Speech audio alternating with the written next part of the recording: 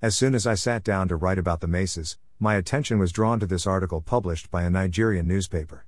If you want a background on how the mace has been adapted for different purposes in Nigerian politics, please read here. What is the mace? It is the symbol of parliamentary authority. When the mace is removed, Parliament can't pass laws. Therefore, when members of Parliament want to delay parliamentary procedures, they resort to capturing the mace. On the 10th of December, when MPs realized that the Brexit vote would be delayed, they became angry.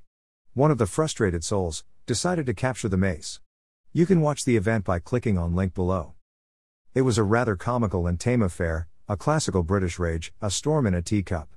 The MP matched to the mace. His movement reminded me of a priest officiating at a Church of England or a Catholic service. He carried the mace and matched back. Somebody shouted, "Take it back."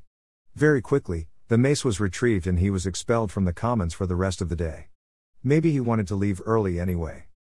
When I saw this clip, I remembered the Rivers State Assembly in 2013, when the mace was deployed in a much more sinister way. As on the 10th of December, the mace was captured. It then became what the Nigerian newspaper, Pulse, called a weapon of head destruction. To see the episode, please watch this. A man ended in hospital, critical ill. You can see a man that appeared to be wearing a military uniform was present and busy kicking one of the people. As far as I know, nobody was apprehended for this lawlessness perpetrated. Nigeria and the United Kingdom both practice democracy, a system of government that is underpinned by the rule of law.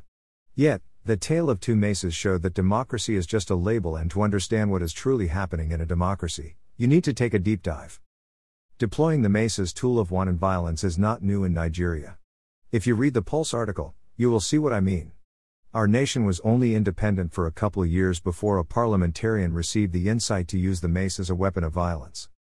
Please follow this link to find more about my book, A Jar of Clay, Part 1, Made in Nigeria.